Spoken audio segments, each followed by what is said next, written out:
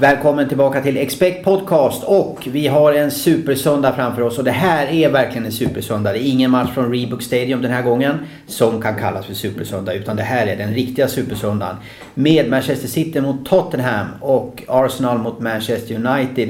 Mycket bättre blir det inte och jag sitter här med Calle Hed. Välkommen Kalle. Tjenare. Och Niklas Joelsson. Jajamän. Som återhämtar sig från Australian Open-nätterna här med lite fotbollssnack inför helgen. City Spurs alltså och Arsenal United. Ja, det är bara att göra matten här. 6-poängsmatcher räcker och blir över. Om vi tittar på tabellen. City kan faktiskt bli 6 poäng före United om de vinner och Arsenal slår United. Men det kan också vara så att bara 2 poäng skiljer de 3 första lagen om Tottenham slår City och United slår Arsenal. Så här kan vi ju, ja det här kan vi snacka om hela dagen och kvällen känns det som. Kalle, först dock Tottenham tappade poäng senast mot Wolves 1-1. Vad betyder det tror du för Tottenham? Ja, jag vet inte om man ska dra för stora växlar på det. Det var väl en liten plattmatch. Det har alla lag. Tror inte de kommer ha några problem om att tagga till den här matchen. Jag tror det kommer bli en kanonmatch, en riktigt rolig match att kolla på. Mycket fart och fläkt på kanterna. Absolut. Adebayor är borta eftersom han har kontrakt med City, så spelar inte den här matchen. Men då saknar ju City sedan tidigare då Yaya Toure som är i Afrikanska mästerskapen, som vi också ska gå in på lite grann senare. Den startar i helgen. Plus då förstås Vincent Kompany, mittbacksjätten som är avstängd. Så det är ett avbräck för City där. David Silva dock tillbaka. Oddsen här. Vi har 1,85. Ganska klar favorit på City. 4,15 på Tottenham. 3,45 på krysset. Niklas Joelsson. Vi kan ju ta spelen här för det är det alla vill höra där ute. Hur ska man spela här? Hur spelar du? Vad är bästa spelet på den här matchen? Ja, som du säger, City kanske är lite för klara favoriter än vad matchen egentligen ska spegla. Jag menar, Tottenham har alltid presterat bra mot City och jag håller mig borta från 1X2-marknaden den här gången. Man kan titta lite grann på målmarknaden, man kan eventuellt hitta ett korrekt resultatspel, men jag har hittat ett litet annat specialspel för tid för första målet. Och jag tror att det blir en tight första halvtimme och att första målet kommer efter 31 minuten. Och det är ett specialspel som ger hela 2,25 pengar. Det är bra. Ja. Det är bra. Det gillar vi. 2,25 alltså på att det blir mål efter minut 31. Då vinner man. Första matchen mellan de här i London tidigare på säsongen slutade i 5-1 i City. Men jag tror det blir Tottenham lär sig av den läxan och håller sig förmodligen lite mer defensiva. Men då Dzeko gjorde 4 mål. Ja, det kommer han inte göra den här gången. Nej, även om han var tillbaka mot Wigan och gjorde mål, snygg nick där när de vann borta. City med 0. Spelen här. Jag, Dan Vikman, är City-supporter som barnspel. Så jag är Sverige i kyrkan här. Oddsmässigt, man ska ju spela med hjärnan och inte med hjärtat. Och jag kan bara konstatera, jag tycker Tottenhams odds är löjligt bra. Och jag tittar till och med på ett specialspel halvtid, fulltid här. 7,50 på att Tottenham leder i halvtid och vinner matchen. Vem vet om det smäller till? Ja. Tottenham är 1-0, City fortsätter, måste ösa på Tottenham kontra. Kan vara ett kanonspel, 7,50 på Tottenham alltså att leda halvtid och vinna matchen. Det kan gå hem. Det är väldigt bra odds i varje fall, tycker jag. 14,30 smäller det på söndag på. Det tippar emot ditt City alltså.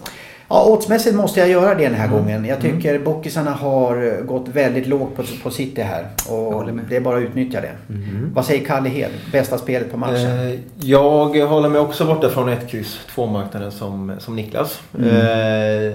Är med där att jag tror att det blir en fartfylld match. Tottenham kan mycket väl leda i halvtid och vinna matchen. Min specialspel är dock att Tottenham hänger en kasse i både första halvlek och i andra halvlek. Okay. Och det ser det får man hela 4,70 på. Jaha. Det är inte helt dumt. Nej. Bra, intressanta spel ni hittar här. Alltså Kalle säger då alltså att Tottenham gör mål både i första och andra halvlek och det ger ju bra betalt, verkligen. Och det är ju kanon om man inte håller på något av lagen i alla fall. Att man är de där spelen är rätt sköna när man har ett sånt spel med mål i eller inte. Då kan man liksom vara ganska neutral och ändå ha en stor spänning framför tvn och njuta av matchen. Och förhoppningsvis vinna då. Efter drabbningen uppe i Manchester så har vi då en till drabbning mellan London och Manchester. Och det är Arsenal som tar sig an United då på Emirates. Kick-off 5 på söndag eftermiddag. Jättematch förstås detta. Oddsen snabbt här bara. Vi har 2,75 på Arsenal, 2,55 på United. Krysset i 3,20. Jämna odds här. Hur tror ni att coacherna resonerar här? United är i behov av en seger. Arsenal är behov av en seger. För förlorar de så kan de vara 7 poäng efter Chelsea på 4:e platsen. Så det här är ganska tricky. Eller är man nöjd med kryss? Vad tror du, Kalle? Hur tänker Ferguson här? Kryss på Emirates, det är ingen katastrof, absolut inte. Men nu är de i ett läge där de absolut behöver 3 poäng. Så att jag tror att båda lagen kommer absolut gå för seger. Kanske att Wenger går lite mer för segern, i och med att han är ett större behov av det. Kanske 60-40 om man ska räkna procentmässigt. Men det är svårt att säga. Jag tror att det blir en trevlig match. Uniteds målvakter De Gea eller Lindegaard, vem står? Det kan vara avgörande. Det kan vara avgörande. Verkligen. Det är ju problem därför. Det måste man konstatera för Ferguson, att hitta en första keeper som sticker ut som den pelaren de vill ha. Jag hörde även att han hade kontaktat lite löst Van der Sar på lite omvägar. Man vet aldrig. Det kan vara rykten. En comeback. Först Paul Scholes och sen Van der Sar. Ja, det säger väl lite om att han inte är helt bekväm med nuvarande trupp, skador och annat också. Intressant match här. Niklas Joelsson, du följer ju engelska ligan stenhårt här. Vad tror du kommer avgöra den här matchen? Jag tror att United kommer låta Arsenal ha mycket boll faktiskt. Och kontra. De har snabba spelare. Jag hoppas få se Ashley Young tillbaka. Han har inte spelat på över en månad nu, men han var på bänken senast. Jag hoppas han får vara med i startelvan. Det kan också vara avgörande. Om Lindegaard får stå och Ashley Young är tillbaka på kanten så tror jag faktiskt United har en bra chans att ta det här. Det blev 10 mål i senaste inbördesmöten. Det kommer inte bli den här gången, men det finns ett intressant spel på över 3,5 mål. Alltså om det blir minst 4 mål i matchen så betalar det 3 gånger pengarna. 4 mål totalt, alltså 3 gånger pengarna, precis. Varför inte? Ja. Utgångsläget är att United är väl lite mer favoriter än vad Arsenal är. Men att Arsenal kanske har mer boll, kanske kan skapa lite mer chanser, men att United är mer tajta defensiva och satsar på kontringar. Henry kommer han få. Ja, precis. Exakt. Där har vi också en kille som kan vara med och leka. Han har gjort mål mot United förr. Eller hur? Kalle, vad har du hittat? Vad är bästa spelet på Arsenal United?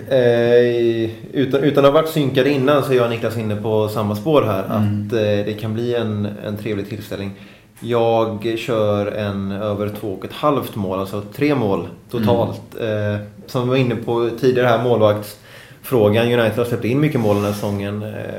Arsenal med Chelsea där bak är väl ingen jättestjärna på det sättet. Så att 3 mål tror jag absolut kommer hängas.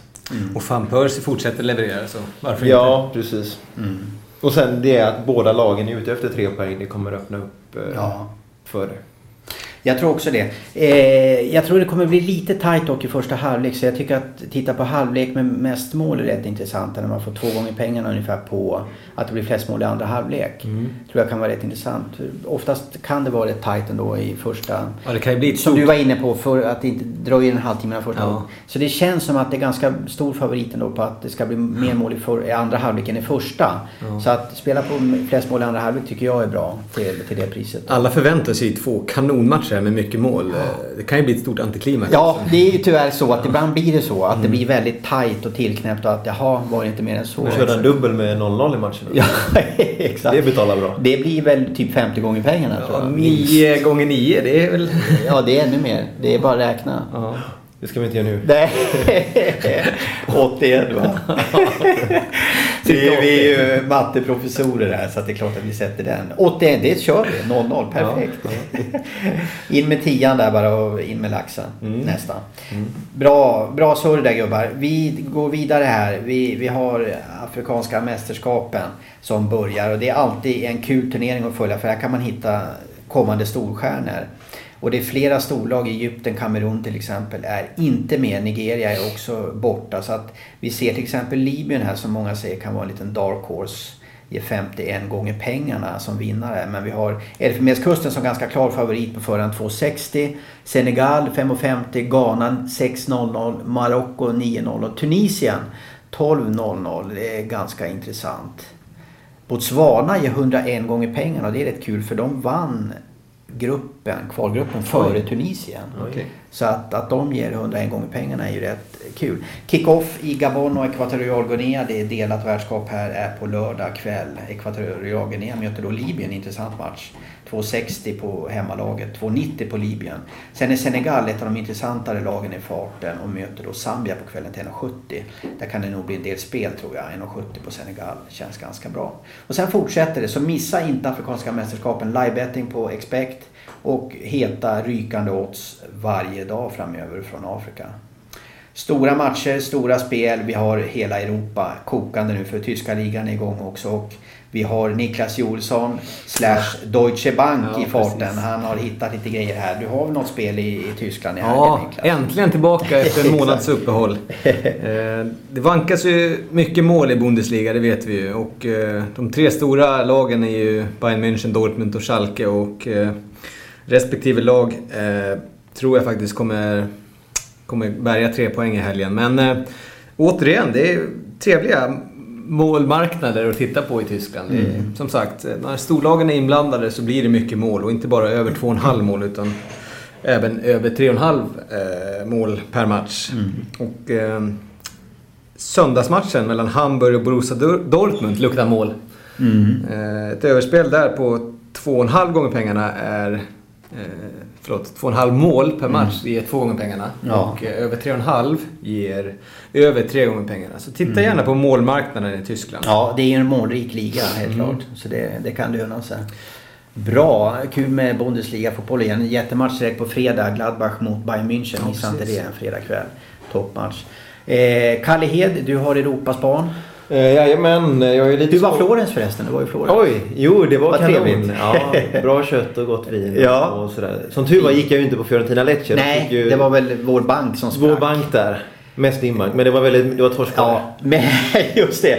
Men mitt drag var ju faktiskt Inter borta mot Milan och den var rätt fin. 3,40 där tycker jag var bra. Plus att jag hade Parma. Jag kommer återkomma till Parma i mitt spel här. Men Calle, scenen är din. Vad tar du? Jag tror, du kanske har lite Portugal-drag i. Precis, jag är lite av Mr. Portugal ibland. Det blir en repris på den jag körde för någon vecka sedan här. Porto möter Vitória hemma. Och jag tror att de leder redan i halvtid. Och det får du faktiskt 1,70 på. Som jag ser ett stort spelvärde i om man vill antingen spela som singel eller kombinera ihop med en trippel eller en fyling. Kul att du är inne på portugisiska ligan. Man ska inte glömma den. Det är ju bra lag i toppen där. Och tittar man på oddsen utanför 1,2 får man ju värde som du gör nu till exempel. Precis. På att de gör något innan. Ja, för det är en stor favorit. Du har Benfica, Sporting Braga, Porto. De ligger kanske 1,20 på hemmaplan. Men specialspelen är det alltid upp mot 2 gånger pengarna. Exakt. De har mötts ungefär 20 gånger. Portugal har vunnit alla förutom en. Och har på de 4 senaste matcherna gjort 11 mål framåt och släppt in 3 mot Vitória. Ja, just det. Så att det tror jag. Sen har jag till spel, om vi går till Italien får vi inte glömma. Udinese hemma gillar jag också. 1,70 får du på ettan där. Mot ett trött Catania som kommer från en 2-0 förlust borta mot Bologna. Catania har sett in 19 av sina 25 mål på bortaplan. Så att vi bankar ettan 1,70. De har inte förlorat hemma än. Udinese på hemmaplan 8 vinster, en förlust. Udinese är bra. Tuff lag där uppe i nordöstra Italien. Precis, ligger 3. Ja. Väldigt bra. Det är bra spel det. Jag plockar också en match i Italien här. Det är tidig kick-off på söndag, lunchmatch 12:30, Bologna-Parma. Jag hade Parma som ett spel förra helgen hemma mot Siena. Donadoni, första matchen som tränare, brukar ofta bli en ganska snabb effekt. Oavsett tränarens kvalitet. Jag tror det finns någon statistik på det. Första 5 matcherna här blir det alltid bättre. Oavsett vad som händer med en ny tränare så är det bra. Sen och de startar med en seger. Nu möter de Bologna borta. Bologna som inte är något direkt att få skrämselhicka av, även om de är okej. De är ganska jämna lagen. Så jag tycker 3,15 på Parma borta mot Bologna är väldigt bra. Så jag provar en peng där. Parma att slå Bologna borta till 3,15. 12:30 på söndag. Sen tar jag rygg på Deutsche Bank här. Niklas Joelsson. Jag spelar också i Bundesliga. Den är tillbaka. Alltid lite svårbedömt första omgången efter lång vila som det har varit i Tyskland. Därför de går så bra i VM och EM för övrigt. Men här har vi ett spel tror jag till dubbla pengarna, dubbla degen. Hoffenheim, skärmlaget som etablerar sig i Bundesliga på senare år, möter Hannover 96 hemma. Hoffenheim har en förlust hemma. De har kryssat till 4 av 8 dock. Samtidigt som Hannover bara har vunnit en bortamatch av 8, förlorat 4 stycken. Så jag tycker att 2,00 dubbla pengarna på Hoffenheim lördag 15:30, en etta på Hoffenheim mot Hannover är bra. Där har vi spelen. Jag hoppas att ni hittar spel där ute. Missa inte jättesöndagen, det räknar vi med. Spela live-betting på Expekt, betta på matchen innan. Missa inte specialspelen som jag har fått här från Niklas och Calle och mig. Man City Spurs 14:30.